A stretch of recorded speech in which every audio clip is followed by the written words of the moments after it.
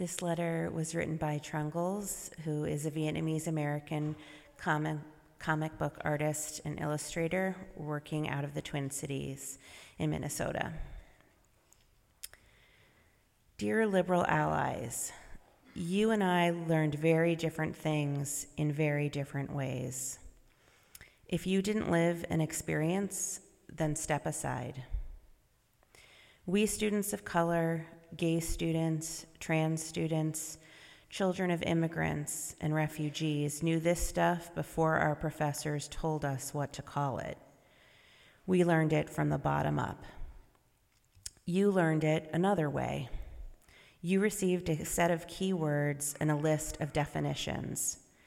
Your learning was, in all likelihood, here is this word. This is what this word means.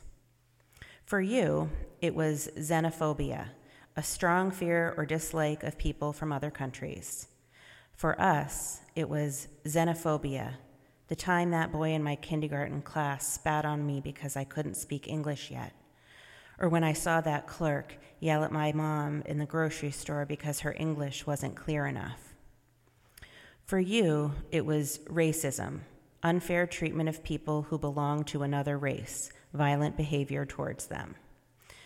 For us, it was racism. That one time I saw that manager tell that sales girl to follow my dad around at Kohl's. Or that one time my neighbor's kid got shot by the police and they tried to cover it up by convincing everyone he was in a gang because he was Hmong, but we knew he wasn't. Or the time my dad told me I shouldn't rollerblade to the library because I'm not white and it's not safe for me. For you, it was homophobia, a strong dislike or fear of homosexual people. For us, it was homophobia. That time in the 6th grade when Ryan shoved me against a glass door and banged my face in it while yelling faggot at me until the teacher stopped him. Or when my Catholic high school's president told me that although he loved me as a child of God, he still believed I was sinful. For you, it was classism, prejudice or discrimination based on social class. For us, it was classism, the time when my best friend came over to hang out and her parents didn't want her to come over again because they didn't like our neighborhood. Or that one time when my friends had no idea what food stamps looked like, and I was too embarrassed to explain what they were. So while you were learning that these academically framed phenomena were real problems, we were getting figurative name tags for awful things that we already knew. Your weekly vocabulary list was, to us, just a hollow shadow of our lived experience. When you step out of class, you get to say, oh, awesome, I'm learning how to be a good ally and a better human being. This will help me.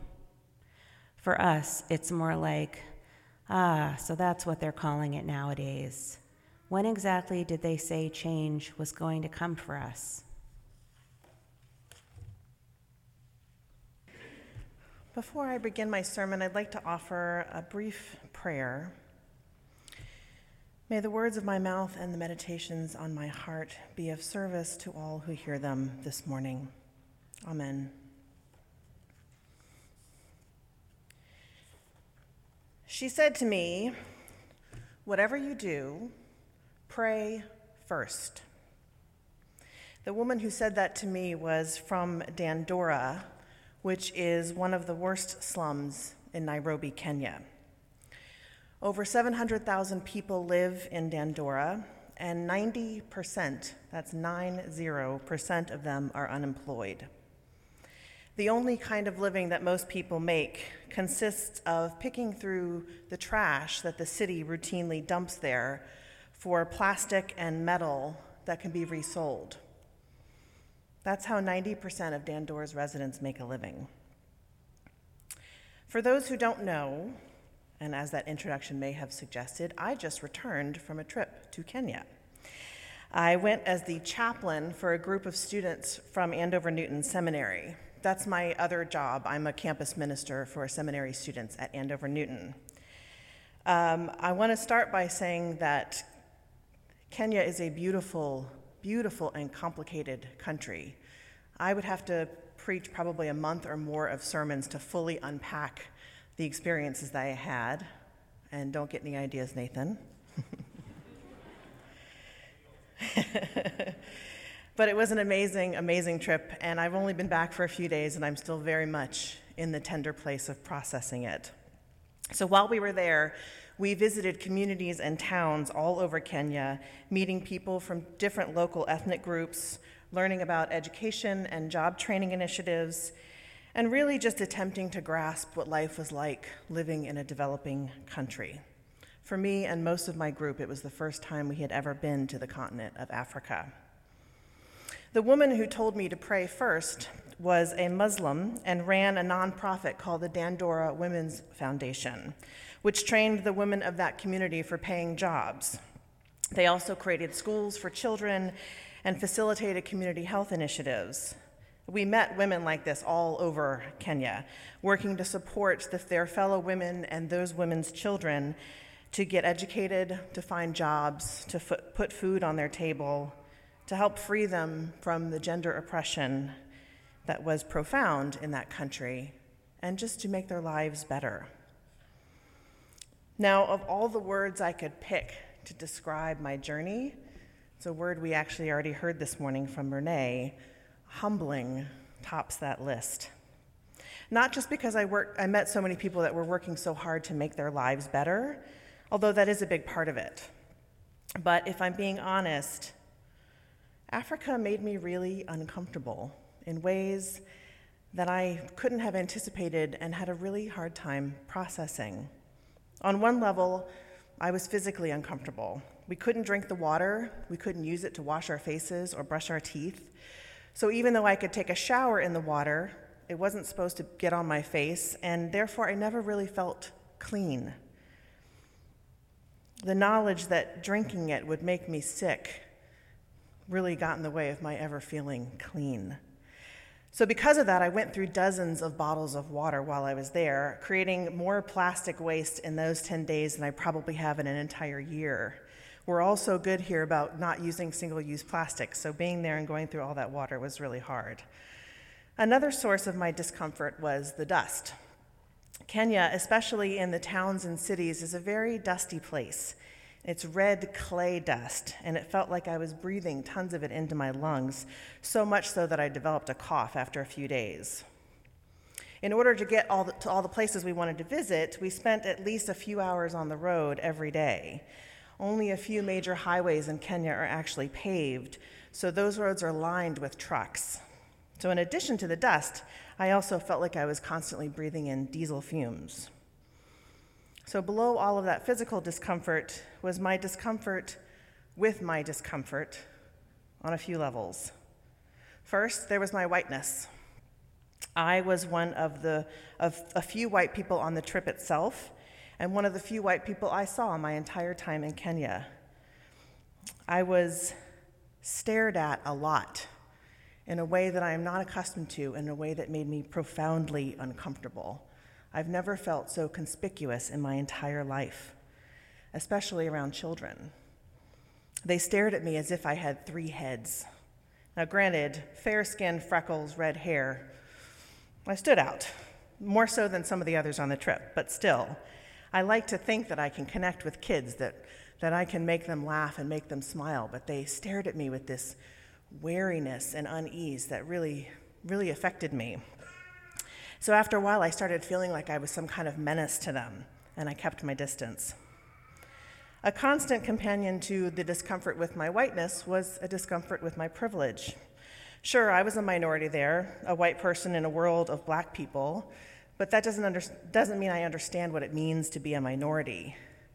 I wasn't receiving the same treatment as many black people receive in America. I wasn't being discriminated against.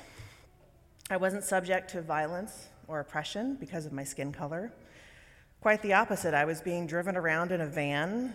I was given bottles of clean drinking water wherever I went.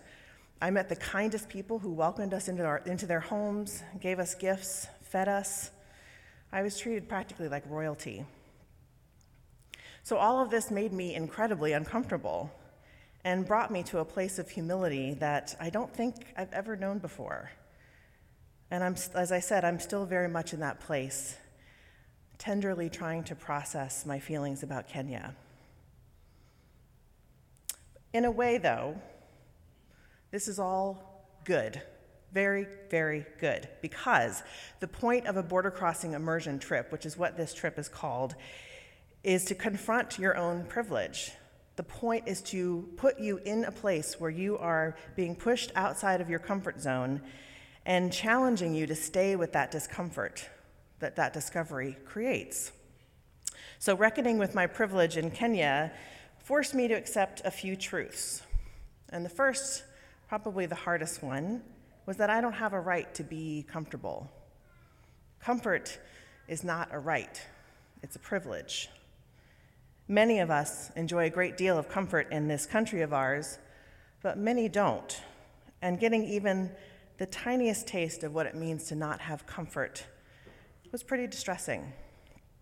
Another truth was the importance of embracing the humility of not knowing what it means to live in poverty, not knowing what it lives to mean in a country of profound gender oppression, not knowing what it means to be African.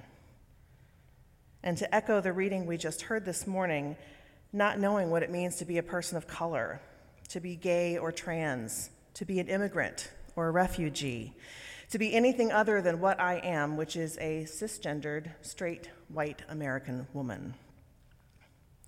In the Unitarian Universalist faith, we'd like to talk about unity a lot, about how we're all human beings with inherent worth and dignity.